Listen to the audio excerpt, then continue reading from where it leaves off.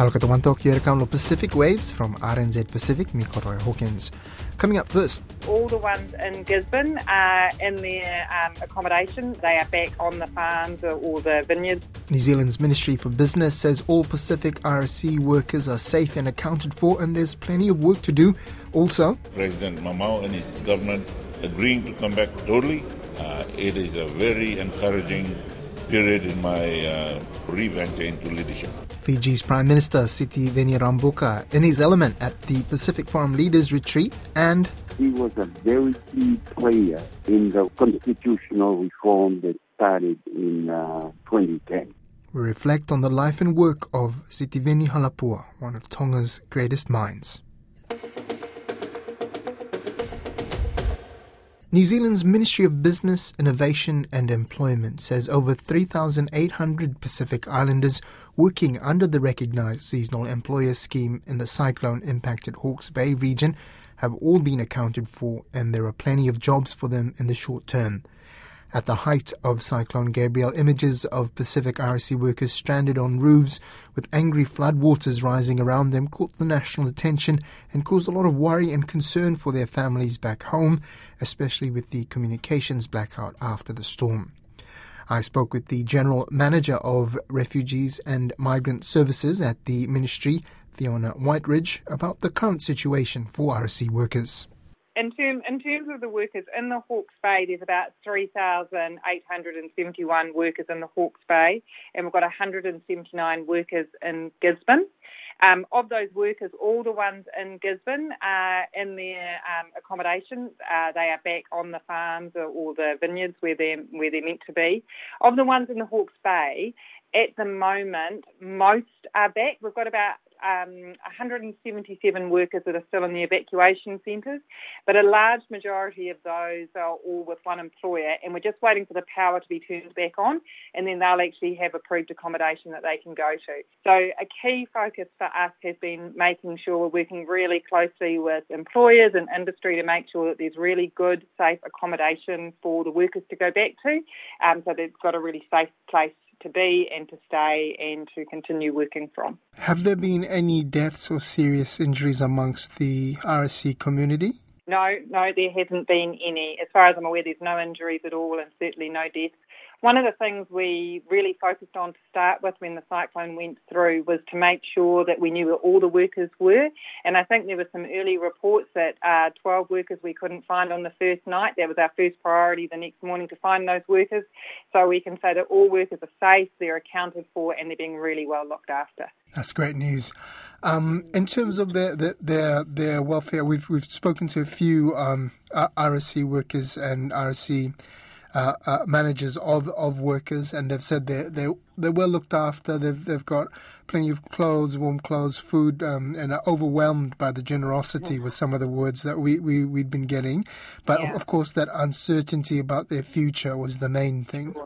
Yeah, absolutely. And one of the things that has been amazing is how the Pacific community across the country has come together to support these workers, and also how industry and employers from across the country have also come in to support that region. So everyone has been phenomenal in terms of how they've come together. In terms of the future, what I can say is that for now, there is work for all the RSE workers in the Hawke's Bay. That work is there. And whether that work is cleaning up with the employers, the local orchards, or actually back to the regular work that they were there to do, there is plenty of work there in the short term. In the medium to long term, it's probably too early to say quite yet. For some growers, their orchards are still underwater and they're still figuring out the extent of the damage. But what we've been doing really actively is been working with industry and employers across the country, and there is more than enough work across the country. So if the work was to run out in the Hawke's Bay in the medium to long term, and if the workers wanted to go somewhere else, then there's certainly opportunities and options for them. Now, we've heard also reports of contingents of RSE workers that were about to be deployed from the islands to New Zealand being put on hold. That's across the board, is that, or is that an isolated group? I think that's an isolated group. So what we've been doing is we've been working with Pacific Island countries and employers, and for every flight that's been coming in, we've been making sure where the workers are due to go to. If they're due to go to other parts of New Zealand, so the South Island, for example, they can just go straight there. For those that are due to come into the Hawke's Bay, Tairāwhiti or Northland, we've just been working to make sure that it's safe for them to go there, the employers they're meant to go there are able to take them their suitable accommodation. So we're really just working on a flight-by-flight basis to make sure that it's absolutely safe for everyone and there is a place for everyone to go when they get here. Initially, also, one of the issues was contacting family and reassuring family members that everyone is safe. Are you satisfied that that's now something that's been happening and people are in touch with families that they need to be in touch with? Absolutely. As far as I know, that's happening. I'm not hearing any reports that it's not. We've got people on the ground both in Hawke's Bay and in Tairāwhiti, so we've got people there to help facilitate should there be any issues with that. But as far as I know, everyone's been able to contact their families and stay connected. I mean, communications has been problematic, as we all know, over the last week or so, but I understand it's now all really well up and running, and it's been pretty key to make sure that people can get in touch with their families and let them know that they're safe. Again, great news. One last question that's sort of off the topic of RSE, but still sort of related to futures of Pacific workers in the country. And we spoke. One of our journalists spoke with a forestry worker, Fijian forestry worker in Tairāwhiti, and they were on a specific forestry work visa and unable to work because of the current situation, and were inquiring whether a variation to their visa conditions would be possible to allow them to continue to earn money in the short, maybe to medium term. Okay.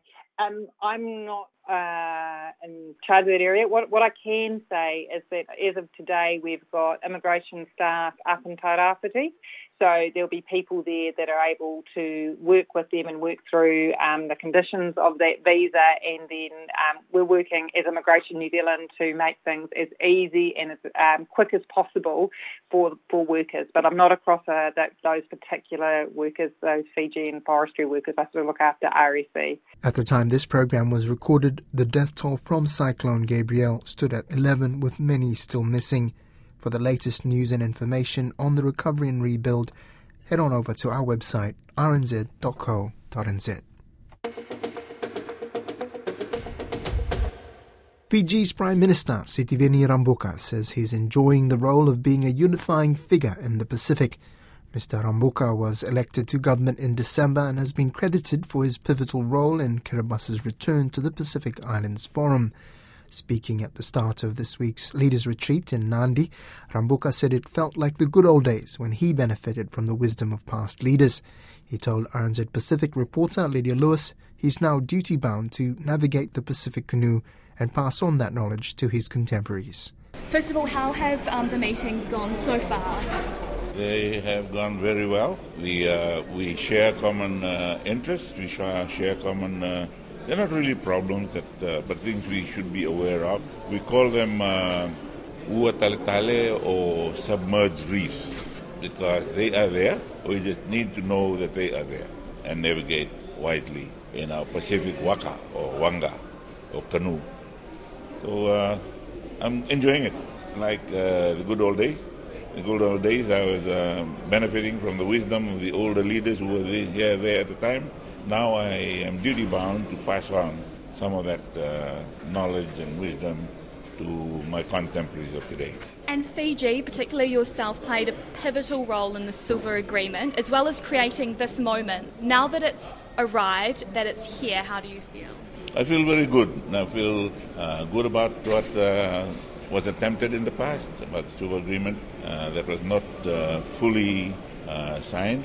Now that we've had that trip to the Kiribati and President Mamau and his government agreeing to come back totally, it is a very encouraging period in my re-venture into leadership. How significant was your role in bringing Kiribati back into the forum? I think it was there. It has always been there. It just had to happen, and I was rightly poised at the time. to make it happen. And there had to be some face saving on Fiji's part and other regional governments that might have caused the misunderstanding. So somebody who was not involved in creating the misunderstanding should come in and say, look, it was just a misunderstanding. This is what we really wanted, and we get it back. And Benny Wenda, how have your discussions gone regarding West Papua? The West Papua discussion went very well. They understand the international ramifications of these discussions and also the objectives. It's been done before with people moving from an outside of the organization position through to observer and associate membership and then on to full membership. We must be conscious of sovereignty issues and considerations. Will you be supporting their bid for full membership of the Melanesia Spearhead Group? That is also something that we had done in the past. We had the FLNKS as full members of the MSG before New Caledonia as such became part of the MSG. Yes, we will support them because they are Melanesians. It's happened before. Are you hopeful it will happen again? I am hopeful. I'm not taking it for granted. The dynamics may have changed slightly, but the principles are the same. And also, regarding the review of Fiji's repressive media laws, some of your coalition partners campaigned on repealing Fiji's Media Act. And since coming into power, you're now saying you will review it. Is that backtracking on an election promise for Fiji people? No, it's not. Reviewing could mean eventually repealing it. We have to understand how it is faring in this modern day of media freedom. How have other administrations advanced their own association with the media? I intend to change it, and a change means a review and make amendments to it. It will certainly be a freer media. Okay, and finally, your message to the world. This is a conference of unity. What is your message to world leaders, world powers, now that the PIF is back together? My message would be, when we're dealing with each other and on a bilateral basis, we look for mutuality, and we're looking at groups, we look for commonalities. Thank you for your time and all the best. Vinaka. The Pacific Islands Forum Special Leaders Summit concluded on Friday. We'll have a full breakdown of its outcomes on our website, rnzi.com. Tonga lost one of its greatest minds last month with the passing of Sitiveni Halapua. Dr. Halapua was 73 and was an academic who became a politician. He was well known throughout the Pacific, but it was as a force in the democracy movement in Tonga where he really made his mark. Don Wiseman spoke with RNZ Pacific's Tonga correspondent Kalafi Moala about Dr. Halapua's achievements. For Tonga, for example, he was a very key player in the constitutional reform that started in 2010 and changed our system so that our government be appointed no longer by the monarch but by parliament. He played a key role in that. And then, of course, he had a session in parliament himself.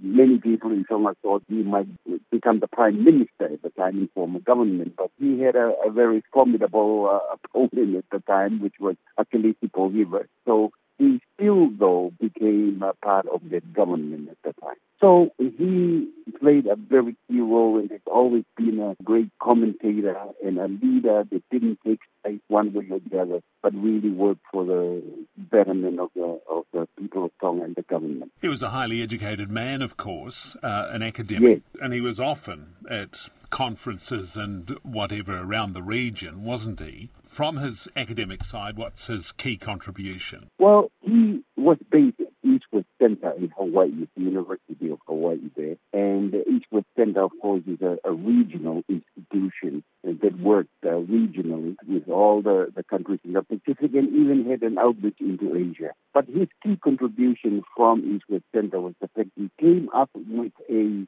concept he called the Talanoa concept. Talanoa in Tongan and in some Pacific countries means to dialogue, to talk Talanoa also means in some of the Pacific cultures means storytelling. And so he came up with this concept, particularly at a time where there were quite a number of frictions and conflicts happening in the Pacific. And he proposed to sit down in Talanoa and have a conversation. And he carried it out very effectively in Micronesia, some of the countries of Micronesia, in Niue, in the Cook Islands, and of course in Polynesia, in Tonga. Even in Vanuatu, he was a key player in there in trying to resolve political conflicts or social conflicts by introducing that we don't need to preach at each other, shout at each other, but we need what we call in Tonga, put the mat out here and let's sit down in a cover circle and talk about it and discuss things and come to an agreement. So that was a practice that he pioneered, and it really went well throughout the Pacific. That really, in a way, brings us back to his push for democratic reforms, or the involvement he had with that process in Tonga, because he later wanted a different approach to the way in which the government was structured. He wanted a collegial-style government, didn't he?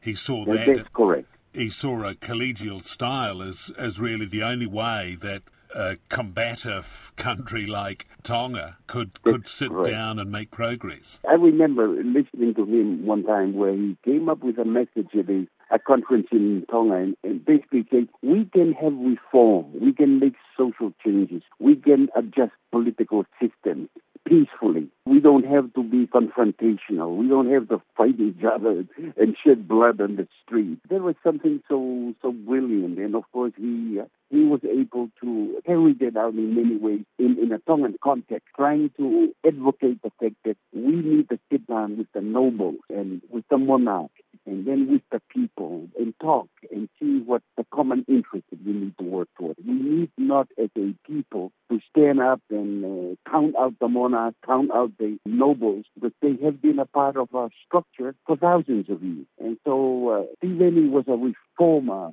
par excellence. He was a reformer that believed changes can be brought about in a peaceful way, in a dialogue that's inclusive of everyone in the social and political structure. At the end of his political career, he became involved in a scheme to improve transport around Tonga and put a lot of effort, I think, into creating freighters that would be powered by the wind. The idea really was to have people involved in the construction and manning it and everything else, and providing remote areas of Tonga with supplies on a more regular basis than they were able to get at the moment. Is that scheme still in place? Yes, that is in place, although he struggled and was frustrated at the beginning.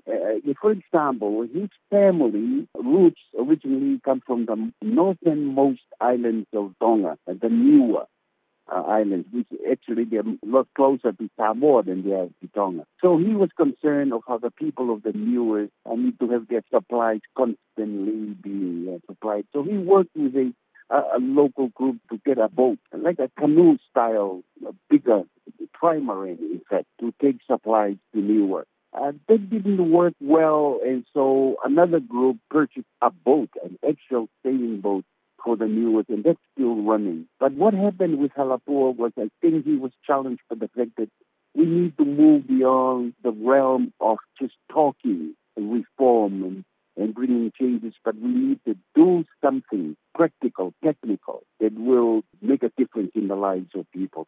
And that's why he was involved in his later years in something quite practical, like in transportation, the outer islands especially, to have their supplies there. And when they are very vulnerable to hurricanes and cyclones and things like that, they need to be taken care of and be warned, and reconstruction taking place. So he was quite involved in his later years in those kind of projects. That's Pacific Waves for today. Remember, you can download us for free to your device from Spotify, iHeart, or Apple Podcasts. And if you're using Apple, please leave us a rating so others can also find us. Looking me for that next time more.